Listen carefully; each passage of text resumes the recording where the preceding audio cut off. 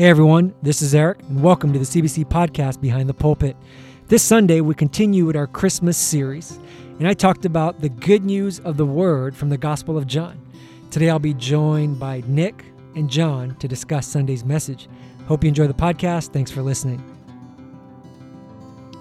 All right, well, I'm here with Nick and John. Welcome, both of you guys.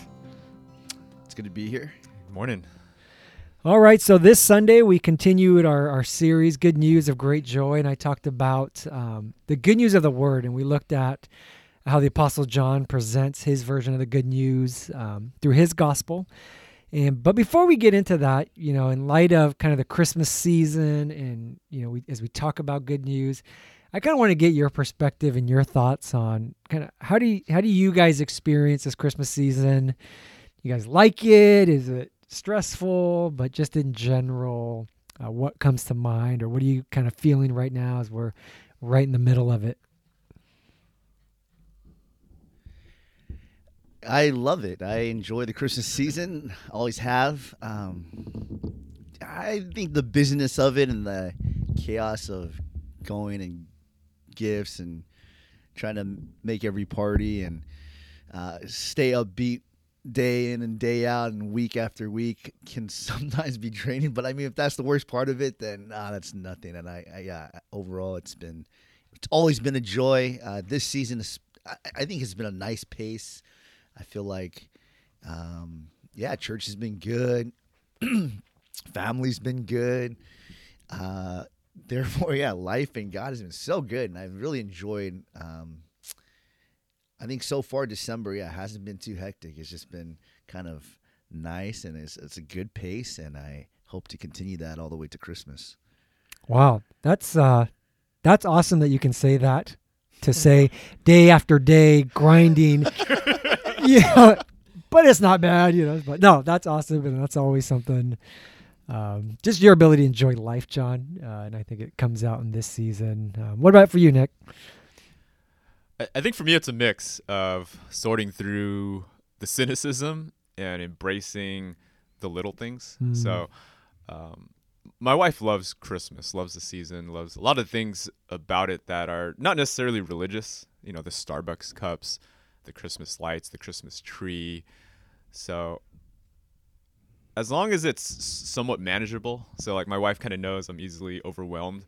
So she does almost all the Christmas shopping, and I think it's all done. So that takes a load off. The Christmas tree thing we usually do right after Thanksgiving. I think I opened my mouth maybe a little too early. I said I'd put up some simple Christmas lights outside of our house this year, and I bought them. I still don't have them up. So for me, it's a mix of, I think, trying to appreciate what other people appreciate, and I think leaning into the things that God can do from a ministry perspective, even amidst of all the secularization of Christmas, the materialism, all the things that I think I wrestle with. But I think there's still an opportunity there. Kind of a mixed bag for me. Mm-hmm.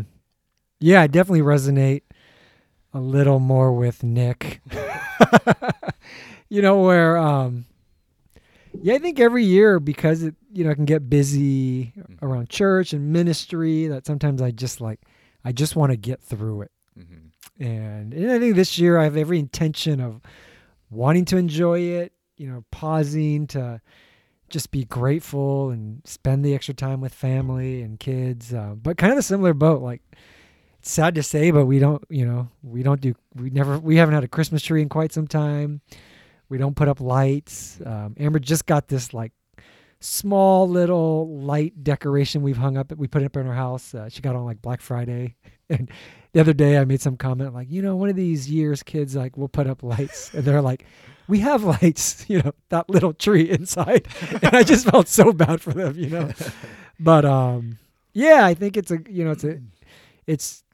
just that paradox. I think for everybody, right? It can get so busy and just to view as just a long to-do list of things to do, parties to attend, and sometimes it's easy to kind of pause and just enjoy it and to be grateful and have fun with it. Kind of in light of that, as we're doing this series, Good News of Great Joy, we're talking about the different aspects of it. When you think about the good news of Christmas, what comes to mind? And I say that because, especially for us who've been doing ministry for a while, like it can sometimes feel like an annual thing. It can sometimes feel like, okay, it's that time of year again where we have to talk about that. So kind of just, kind of honestly, for better, for worse, what kind of comes to mind when you hear that phrase, good news of great joy?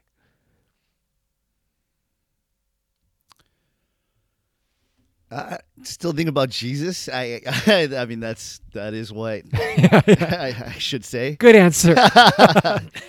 But it is. It's still something to celebrate and to get excited about. And I do it. It's a great reminder of why we're here and what we do year round, but to kind of bring it very specific and, the coming of Jesus, the birth of our King, and the whole meanings of why we gather, why we eat, why we exchange gifts. It does make sense. So, yeah. Mm-hmm. Oh, nice, John. I think for me, the word that still always sort of captures, I think, my passions is incarnation. So you touched on it on Sunday, the idea of God tenting with us, tabernacling with us. I think always causes me to pause a little bit, I think, and think about the magnitude of this invisible, infinite God entering space and time in a pretty messed up world in order to promise something that we actually still look forward to. And I think it causes me to pause and think about, do I still trust that? What are the ramifications for my life and my faith and serving in ministry because of that? So yeah, incarnation. Yeah. Wow. Both of you guys. I mean, just that genuine reminder of why this season is so important, why it's so meaningful, getting very specific and talking about incarnation and just this reality of God coming to be with us. I think for most Christians, if you've been around church for a while, like we know this, right? And as we really sit and think about it, it kind of brings to the surface how profound and how amazing that is. Yet it's so easy to go throughout the Christmas season or even go throughout the entire year and just somehow, like, I don't know if it's we take it for granted. I don't know if it's like we lose sight of it. But what are the challenges that oftentimes make that idea, this truth, not necessarily hard to grasp, but sometimes, sometimes it's not as moving as it should be. And kind of want to get your thoughts on why you think that is.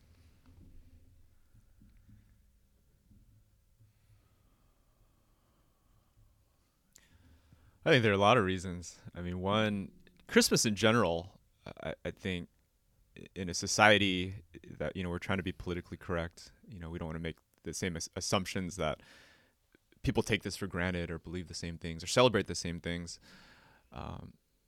I think the commercialism goes a little bit deeper, I think, in our society.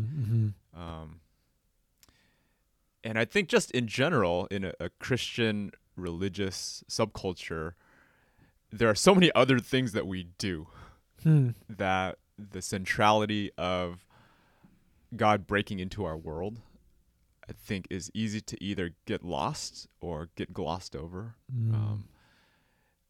And it sort of, I think everything kind of gets thrown in that mix of warm feelings and things that are family friendly, things that are positive, morally speaking. I think it is easy to forget that Jesus's life and his claims are pretty radical and pretty disruptive if you think about the flow of life. So yeah, I think there are a lot of factors that go into that. Yeah, it's good. What do you think, John? I think that it's the idea that, with all the business and chaos and distractions, it is very easy to, in my mind just say, if I can just get through this month, I'll be okay. Or if I can just focus on, January, new year, start fresh. But December is going to be tough. It's going to be hard because there's so much. I can't even breathe. So I'm just going to take a deep breath and sprint through it as fast as I can. And if I can come out the other side alive, that's a win. So you kind of miss everything if you do that. Mm-hmm. Yeah, that makes sense. That makes a lot of sense. What do you see in kind of the youth these days, and in this season for them, and then as a youth pastor, and you've been serving with the kids for such a long time, what kind of things do you do to kind of really teach and impart just how significant this, not just this time of year is, but the good news that we have because of this? Yeah, with youth, it's growing up even as a youth, it's Christmas is all about the gifts. It's all about the presents. What can I get? What do I need or want? It's the latest phone or gadget, electronic toy. What will make me cool when I come back to school? Clothes, whatever it is. It's always gifts. Like, what do I want?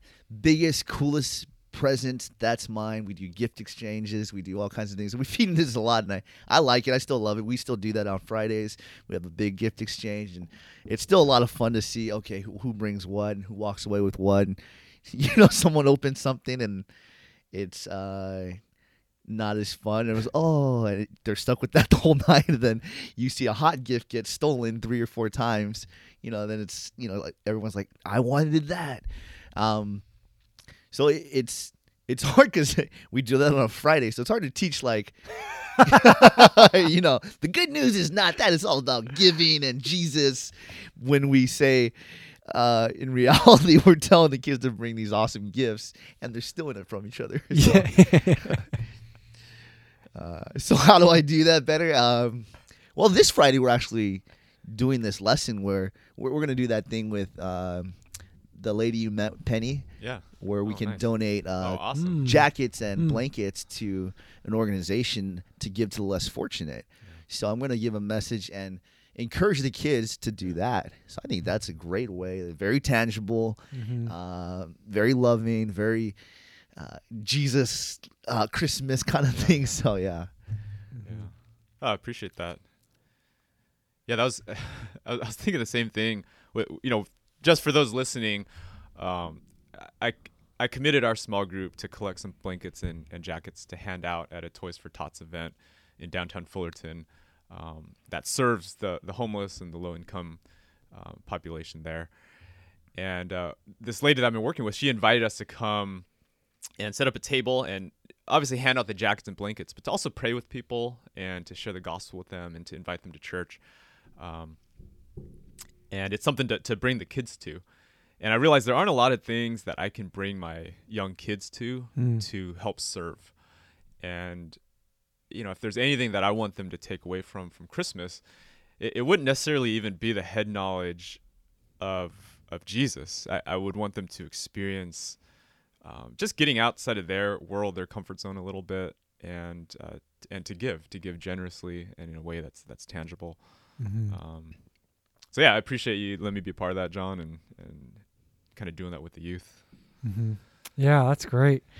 Kind of jumping into the message a little bit as I talked about just John's version, right, of how he presents the good news and focusing on Jesus as the Word. And I think the point I made is just the great lengths that God went to reveal himself and how much John wants you to know that from the get-go.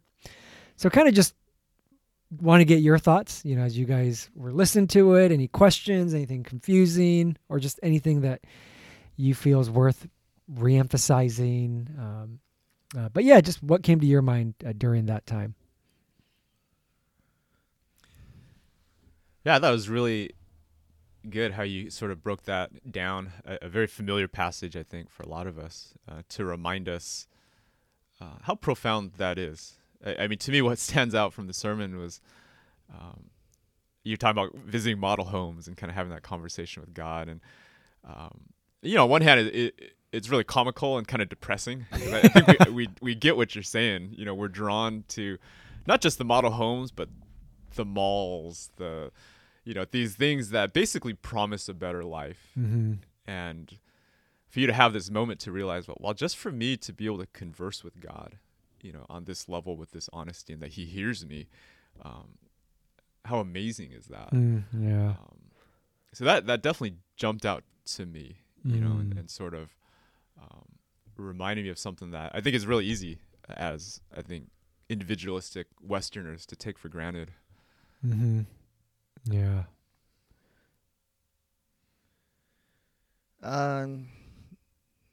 No, I don't know. Cool. No, good, honest answer.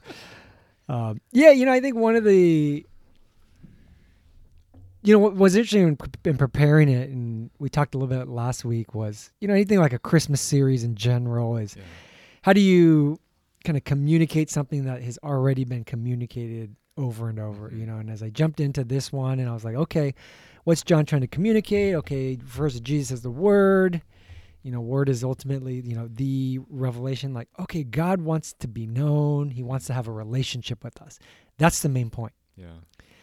And then I'm like, okay, like, what else? Like, there's got to be something more profound, more interesting, more exciting. And then coming back to this realization of, like, what can be more? Like, what else is there? But I think there is that kind of tension maybe in a lot of us, right? Like, I don't know if it's just because we've heard it over and over, but sometimes it's easy to take that for granted, like you were saying, Nick, where we just kind of, when you sit and you think about it, how amazing it is. Mm-hmm. But a lot of times it's something like, oh yeah, everybody knows that, like, been there, done that, and we're looking for something more. But when we think about it, like, no, that's it. Mm-hmm. And, I want to kind of get your thoughts and just speak into that of, just this Christian life that we're on. Why is that so hard? And I know we talked about a little bit already, but why is that so hard? And what are the things we can do to kind of grow in a sense of awe, rather than the other way around where we just kind of get more and more just numb to it, that in actuality we're becoming more and more in awe of that. Yeah, obviously I can't speak for everybody in our society, but I think in a lot of Christian circles, there's often a disjunct or disconnect between what we're studying, what we intellectually agreed to be true, when we engage the Word, Scripture, and what we experience. I mean, obviously there are charismatic circles that are maybe a little bit different. Other parts of the world, I think, experience God differently. But I think it is easy to gloss over some of these ideas and pass them off as merely ideas. And again, I can't speak for everyone, but I do feel like because we're a society that gravitates toward comfort, and God, I think, is found in the uncomfortable places, it's easy for us to miss the experiential part of the gospel. Things like praying for daily bread or praying for forgiveness. If we live lives that we actually have fast food on every corner, like we're not really relying on God for rain and crops and food. And, the idea of forgiveness is kind of thrown around somewhat loosely. I mean, another thought that I had too is I think reading through the New Testament, that at least for the Jewish listeners, they have this whole legacy of faith and understanding of God that culminated in the good news of the Christian gospel, which was revolutionary. Whereas I think as a secular society, we don't really have that base. It's just kind of, here's this idea, and we don't have that background and that legacy. And so I think it's less impactful. Mm-hmm. Yeah, it's good. Any thoughts on that, John? Yeah, just that the Word. Yeah, I think the way you talked about it, the way that in the beginning was the Word was God, and that introduction, becomes powerful and intimate, and the idea of relationship and God wanting to have that with you. Sometimes, I mean, that's everything, but sometimes that sounds boring. And I think for myself, growing up, I've heard all these things, and I've fallen away from reading sometimes because I feel like I don't, I've read enough Bible for the rest of my life, and I don't need this anymore. I can preach it if I need to. I've memorized enough scripture. But then I fall short, or then I, lose, I think, the intimacy and the love for God speaking directly to me where I'm at again. And kind of recently, again, I've simply opened up the Word and started to write down scripture, to memorize scripture, to read things that I've read 1,000 times before, but it's still good. It's still fresh, and there's still nothing like that. So the Word, it's never gets stale, never gets old. It's something that, in my mind, I think is boring at times, but that's just a trap for me to say, you know what, I don't really need this anymore. But it's all I need. Mm-hmm. Yeah. Wow. That's powerful. Yeah. I mean, I kind of dig a little deeper in that, because I think both of you guys shared something that's really true and deep of like, it's easy to become numb to it. It's easy to for this disconnect. There's things we can do. There's things you guys have done. You see the difference between kind of that Jewish understanding of God and our culture today. So maybe for someone listening who goes, I recognize a disconnect between what I know intellectually and what I feel subjectively, relationally every day. Like, I know there's a disconnect. Like, what can I do practically to kind of bridge that gap? And I know we don't have all the answers, but just kind of from your perspective, what would you encourage them with, whether it's a youth, a junior higher or a high schooler, whether it's grown adult, family, kids, just anywhere on that spectrum, but just, because I think at the end of the day, that's kind of like the nuts and bolts of what this life is about, right? And walking with Jesus on this side of heaven, of being able to experience that relationship where there isn't that disconnect. Like everything we read, everything that's true, like we're actually able to like live it. So not trying to put you on the spot to give us a one end all be all answer, but just how would you encourage that person who recognizes there's a disconnect and wants to grow closer? Yeah, I think the thing that comes to mind there is to pray for it. And it's always one of those scary things to pray for, because like nobody wants to pray for humility. No one wants to pray for brokenness. But it's one of those things that I think as we pray for, God begins to open up doors for us to practically experience his grace. And, most of us know that have been kind of doing this Christian thing for a while, is that growth, that change in perspective often comes through some sort of pain, some sort of trial. So it's a hard thing to pray for. And I do feel like the other thing, at least for me, has been an openness to engage with different types of people and to ask God to give perspective and to learn from other people's, I think, experiences. Like for me, I've been training at this kind of MMA karate academy, and I get people from all over, different walks of life, and it's really interesting. There's this one kid, I say kid, he's probably, I don't know, late 20s, who's just getting out of drug rehab, but a Christian, and it was God who he believes kind of pulled him out and has day to day kind of given him his life back, and he comes from a Calvary background, and so Calvary's big on kind of a very specific hermeneutic, big on the Word. Have you spent time in the Word today? And he was really growing from that, and so.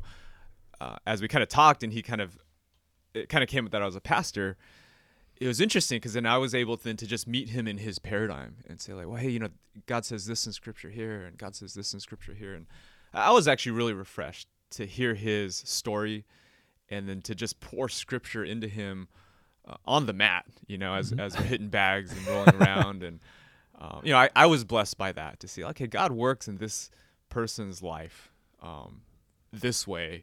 And I got to kind of be a part of that conversation. So, yeah, wow, that's awesome. What about you, John? Yeah, this year it's been nice. I've kind of gotten back into like a 1-2 step of writing encouragement notes to both staff and to the students. But what's really helped is, so on one side I'd write the note, on the other side I'd write scripture, and that allowed me to you know, to read, to write, and to let it sink in to my mind, into my heart, and to hopefully memorize what I'm writing.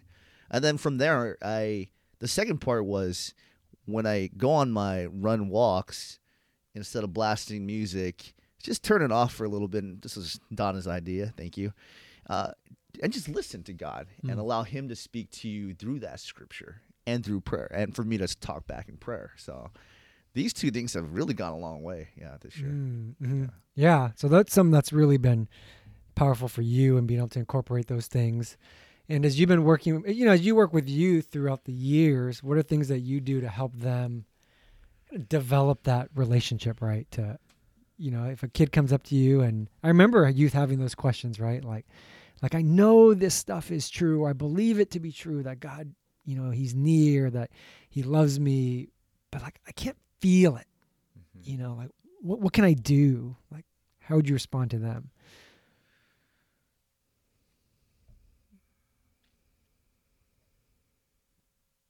I think in the same way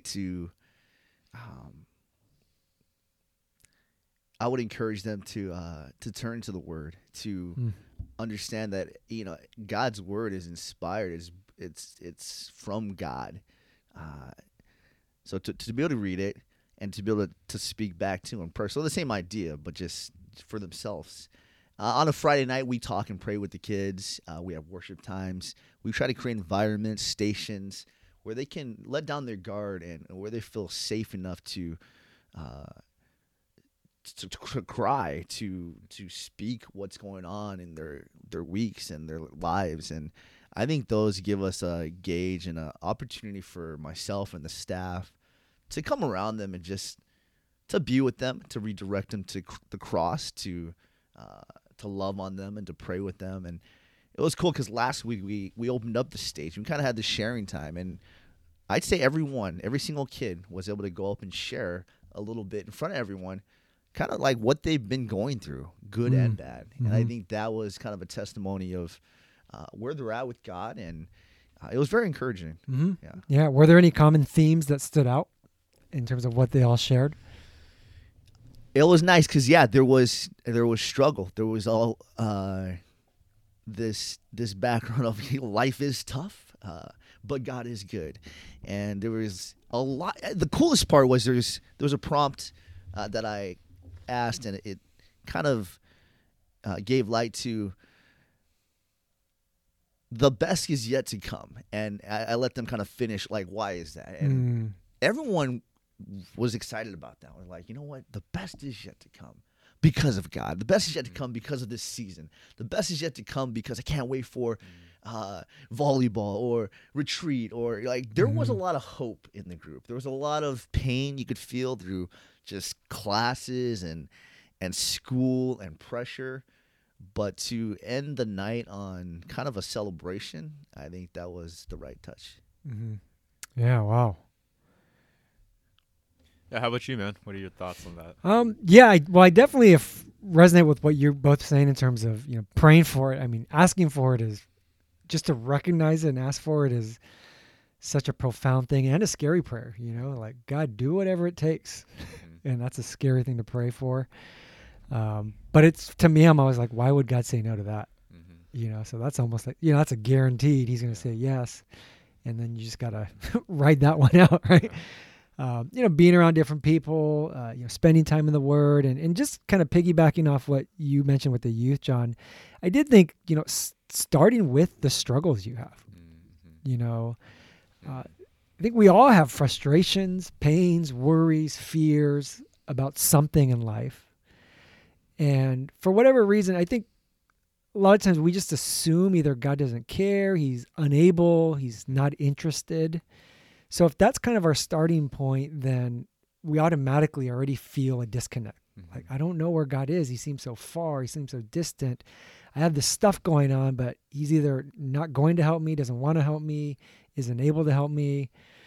What can I do? And I think those things are probably a good place to start, right? That there's a vulnerability, a Yeah. humility, kind of a recognizable need in our life. Yeah. Like we have a need that needs to be addressed. Mm-hmm. And by just allowing God to move in that place, whether it's to turn to the word in light of those needs, or pray in light of those needs, or go to people in light of those needs.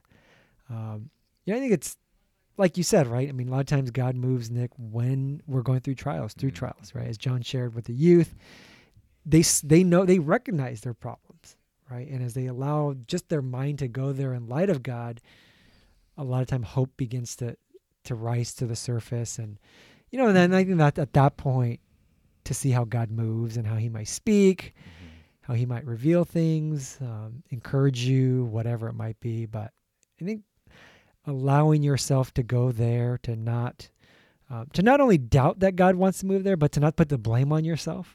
Like, well, it's because I messed up that I'm going through this, but just say, no, whatever reason, this is a need I have, and God loves us, and more than likely that's a place he wants to start, and to start there. Yeah, I appreciate you sharing. Other thing that, if you don't mind me asking, no, yeah, that always jumped out at me from kind of your preaching and your parenting was that you do have a very intentional style, I think, with your daughters when it comes to faith. You have these conversations, and the sermon you're talking about, I think you're talking to Carly, right? Yeah. And her line was like, well, if God is present, if God loves me, like, why am I still here? Yeah. I always admire that, because I think for me, I mean, we're just different people, but I struggle to engage my girls in meaningful spiritual dialogue. What are certain things that you do intentionally to engage that and to open up those doors? I mean, I'll be honest, it's a struggle too. So it's not like we're having those conversations all the time. I think,